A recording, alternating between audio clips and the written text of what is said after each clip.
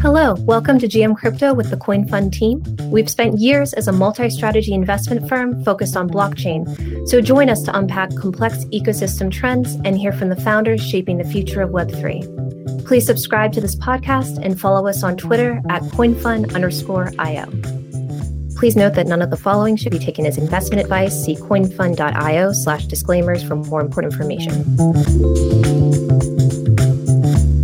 Hello, everyone, and welcome to GM Crypto with CoinFund. I'm Kelsey, CoinFund CMO, and today we have Seth, head of liquid investments and managing partner, and Austin, a partner who focuses on venture and liquid investments. How are you guys doing today? Great. Thanks, Kelsey. Doing great. Thanks, Kelsey. Yeah, thank you both for joining. And I know you just got back from Avalanche Summit. Was there anything particularly shocking or surprising that you encountered out there? Austin, why don't you start with that as you were on stage at the conference? Yeah, happy to. I think it was one of the more interesting conferences that I've been to, and especially when you look at the constituents and the people that were involved, it was a really nice mix of both developers, non-traditional crypto developers, meaning GameFi, and a lot more movement in that area. And I think, we'll probably end up chatting about that more, but that's one of the areas where I think we'll find a lot of adoption and, onboard a whole bunch of users to crypto. But then also the strength, the Ava Labs team and their go-to-market and BD was incredibly impressed. I think the number is they have 15 BD people, but it feels like 100. They're all over the place. So really well organized, whole bunch of catalysts coming to market right now in that ecosystem, particularly with subnets and their application-specific chains. But yeah, it was really exciting. It was a lot of fun to be part of the conference. Yeah, and Seth, what did you find out there? I'd say there was a surprisingly broad or an impressively broad set of participants at the conference. Really, everyone from game developers, as Austin noted, to a bunch of people that are tangential to Avalanche within the technology stack that are looking at ways to potentially collaborate. So I think it was very much seen as a place to interact with a lot of up-and-coming and impressive projects, which is frankly what the old Ethereum DevCons used to be. And I think we'll get back to that hopefully with Colombia later this year. One of the interesting comments that started to emerge in conversations was the divergence between how we're thinking about the regulatory environment in the US and what people are seeing both in the UK and in continental Europe. There's just a very different perspective right now in European governments toward crypto. While the US is moving very quickly toward a more open mindset toward crypto, we had Treasury Secretary Yellen in an interview last week talking about how her department needs to take crypto seriously because investors are very interested in it. In Europe, we've had the FCA, or in the UK, the FCA tightening its stance around crypto. And in Europe, we seem to have one near miss after another around the European Parliament and crypto legislation. So that was something that was coming out in conversations, and the degree to which a more open US regulatory mindset leads Europe to change its stance with the view that it has to stay competitive with US for talent and for new business formation. So that was something that stood out from a number of conversations. Do you feel like, Seth, that some of the communities that you encountered in Europe are craving some of the structure and certainty that regulation can provide? I think they would love to do that. They're continuing developing crypto. We've seen, as we've talked about in the past, Lisbon as a new hub for crypto within Europe, but there is an overhang, and there's a little bit more of a concern that there isn't as visible a regulatory lobbying effort in Europe and for the industry. I think the big the big awakening moment for US crypto regulatory lobbying was the infrastructure bill last summer, where language was put in by Treasury, by Secretary Yellen, who, as I noted, is now sounding much more open-minded about crypto. But her office put in place language that potentially designated crypto developers, node operators, miners as brokers, and was going to leave them with a set of reporting requirements that they'd be unable to comply with. And over the course of 4 days, you had the lobbying effort go into high gear, education go into high gear. And at the end of that period, you had bipartisan senior senators talking about how crypto is important to the economy. It was important to keep that technology innovation onshore. We saw that as a critical turning point, both in the visibility of the crypto lobbying effort, but also in an awareness and education, from an awareness and education perspective as well. And we've only seen that continue to improve and accelerate through the fall, and now culminating with the executive order, which was very balanced. It was I'd say a pretty meaningful positive surprise, and then comments from Secretary Yellen last week. So I think there's just been a lot more movement, a lot more clarity in the US, and there isn't yet the visibility even on the path to getting there in Europe and the UK from a lobbying perspective. And it's an area that people have been talking about and trying to focus on, but we haven't seen the same degree of mobilization at all yet in Europe. Absolutely. And I'd love to focus a little bit more for a minute. And then I want to hear from you as well, Austin, on these education efforts you mentioned, Seth, because I feel like we have so many different conversations around education for not only, government decision makers and regulators, but also the broader community. What are you seeing in terms of the most impactful education efforts for decision makers in the government and regulators? Where are they finding the information? Who are they connecting with? And how is this being shared?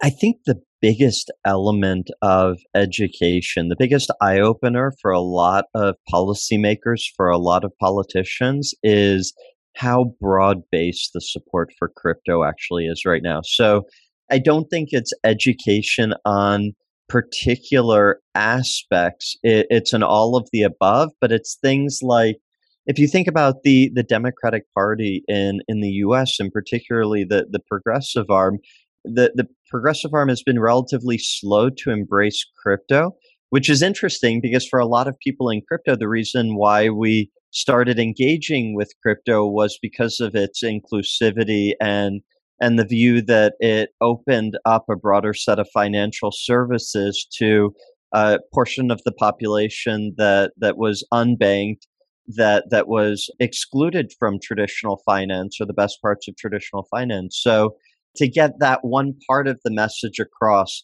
incredibly important. But then seeing the fundraising for Ukraine, and kind of the precursor for that was Constitution DAO last year. So seeing the ability to mobilize people globally very quickly and in relevant dollar amounts, I think has been very powerful.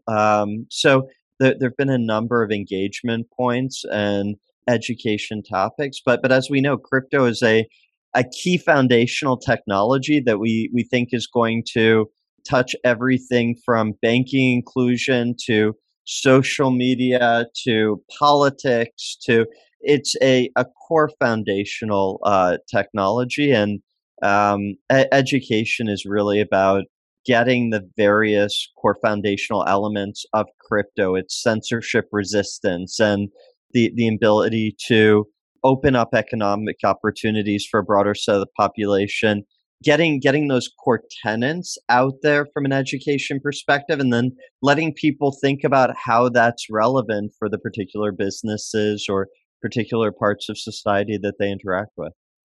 Yeah, exactly. And Austin, both you and Seth mentioned that there's a kind of broad set of participants at Avalanche this past week. And I really want to hear a little bit more. What do you think the catalyst was for that this year as a positive shift? And how do you think education on the community level played into that?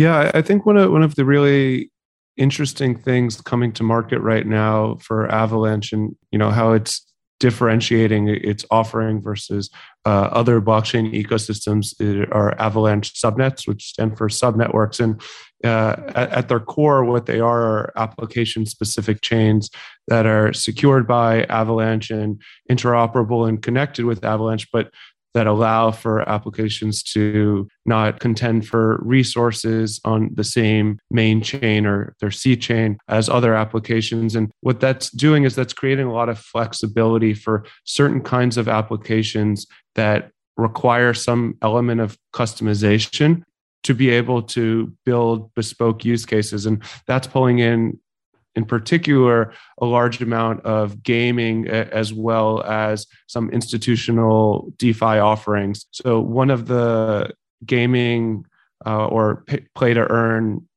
products coming to market in a subnet is Cribado, which is already an incredibly successful play to earn game on Avalanche today. But they're launching their own subnetwork or subnet called Swimmer Network, going live towards the end of March, early April. And that gives them the ability to not contend for resources with other applications, to use their own native token as the gas token, to have all of these specific customizations that improve gameplay in a number of ways. And that's something that we're seeing DeFi Kingdom coming to Avalanche for that same reason. We're seeing Aave launched permission DeFi network as the subnet. So I think one of the drivers of a whole bunch of new use cases coming to Avalanche is this new functionality that gives applications a whole bunch more flexibility. That's really interesting, Austin. And with these play to earn games, are you seeing that as a primary trend in the gaming area? And how do people start engaging with gaming if they're on the periphery or somewhat outside of the Web3 community, say someone that's mostly familiar with N64 and Star Fox? How do they make the leap over and start engaging with these play to earn games? Two of the key things right now are user experience as well as the incentives around gameplay. And incentives are one of the things that brought in a ton of users really early on with Axie Infinity and Krabada and a whole bunch of other games. But one of the things that's going to be really important in keeping those users there, and we're seeing a shift in terminology from what's called play to earn or P2E to now the term is morphing into play and earn, is that the games evolve their gameplay and not just have really robust in-game economies and tokenomics, but rather make the games incredibly fun to play, where you can actually play the game without needing NFTs, without needing a token, but adding the NFT and adding the token makes it that much more engaging and that much more fun, and adds interesting additional elements. So we're seeing a whole bunch of AAA games come to market. We're seeing existing games evolve their gameplay. So Krabada, for example, is launching a battle game as well as a whole bunch of other ecosystem games around them. And we're seeing that as a really broad trend. So I would say, play to earn and play and earn are going to bring in a whole bunch of users. But what I'm really excited to see is that next evolution where the games can stand entirely on their own outside of the incentives and the token economics that brought users in the first place. And that's what really brings in that larger cohort of players, like you were saying, when it doesn't have as much to do about crypto. It's just a fun game. Absolutely. And it sounds like the shift to play and earn could be another, or maybe even the next on-ramp for the crypto curious once that user experience is improved. Is that what both of you are seeing as well? Absolutely. Yeah, I'd say this is one area that we think is going to be, as Austin noted, a big on-ramp for mainstream users. We have it's interesting. People love to engage with crypto in a way that is very positively skewed, meaning we have a portfolio company, Fold, which has a Bitcoin rewards debit card. And the CEO was telling us a few quarters ago that the reason why engagement is so high is people love to get Bitcoin without having to put their money at risk. So evolving gaming models where you're playing a fun game, you're earning that you would have played otherwise, you're earning crypto as a way to start getting crypto and then figuring out, falling down the various rabbit holes after that, incredibly powerful. So, and it's an all of the above, right? It will be play to earn, play and earn, and a bunch of models that are yet to be front and center quite yet. So we're very excited about this. Absolutely. And since we're about at time now, I do have a final question, and that is, Seth and Austin, did either of you have a favorite game that you played before your Web3 gaming days? Yeah, this is probably dating myself a little bit, but I would say Super Smash Brothers on N64. It was my favorite. I used to always play Donkey Kong or Samus, and my brother was always Pikachu. So that was my favorite. Did you and your brother play against each other, or do you play on the same team against the computer? We'd usually play against each other, but sometimes on the same team. But I guess that's kind of how brothers are. Yeah, things would get too tense in my house if we played against each other. So my sister and I were always on the same team. What about you, Seth? Did you have a favorite game that you were playing with N64 or otherwise before your Web3 days? Probably Doom. Nice. Back in the day. Oh, that's a classic one too. And it's just really exciting to see how far we've come with these different gaming experiences and the overall user experience. I think that we'll have to have a future episode focused completely on gaming. So I think that there's a lot more to dig in here. But Seth, can you give us a quick market update?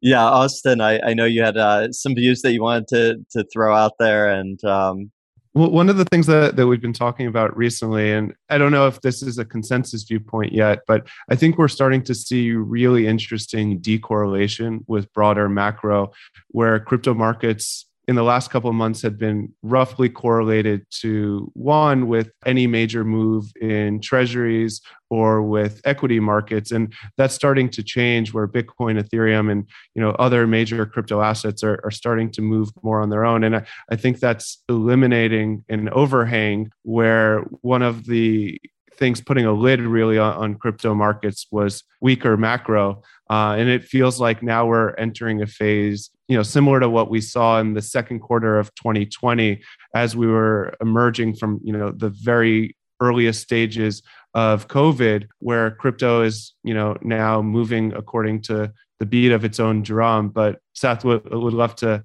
get your thoughts on that as well.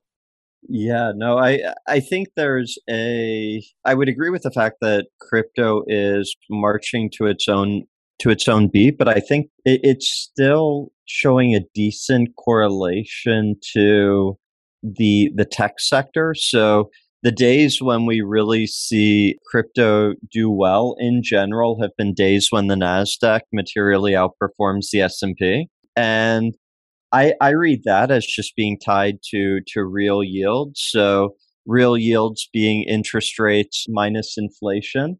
And those are quite negative, and negative real yields are stimulative. They're also supportive of kind of the growthiest assets that have the most either free cash flow or earnings or economics coming further out into the future. So I think what we're seeing is a little bit of a view that real yields are going to stay quite negative for a while, and that's certainly acting as a nice tailwind for crypto.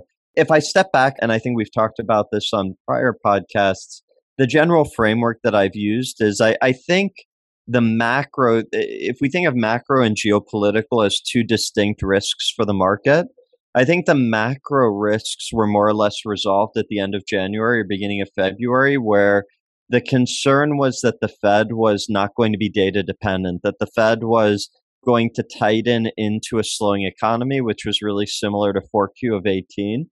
And what we saw was Omicron didn't slow the economy as much as expected. The economy remained very strong at the end of January, beginning of February.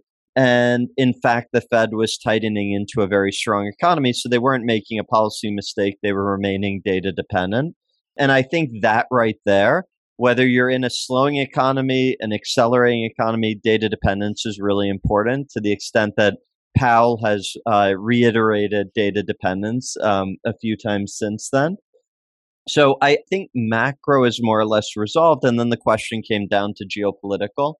And with geopolitical, we've started to see kind of the rough framework of a ceasefire come together for Russia, Ukraine. There's obviously been there have been gives and takes. The closer you get to the rough contours of a ceasefire, the more both sides or all sides start to saber rattle a little bit to try to get the most favorable resolution for their side. So, but it certainly seems like we're on that path. A little more talk about Russia having control over regions of Ukraine. So Ukraine not participating in NATO. So I think what the market is partially reflecting as well is being on that path toward a ceasefire on the geopolitical side, reducing risk there after having seen the macro risks of the Fed not being data dependent being retired as well. And that's being reflected in the VIX. So, a few weeks ago, the VIX was over 30. Now we're looking at a VIX that's in the low 20s, so showing that risks are starting to be resolved.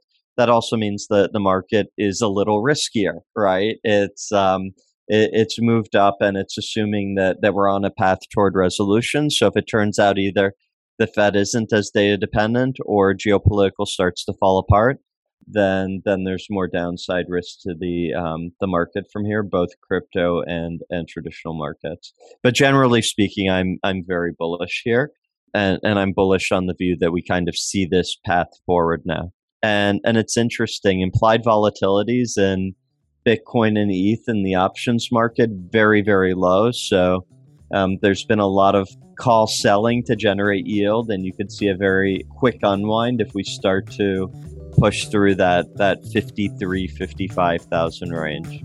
Thank you both for joining me this morning, and I will see you next time.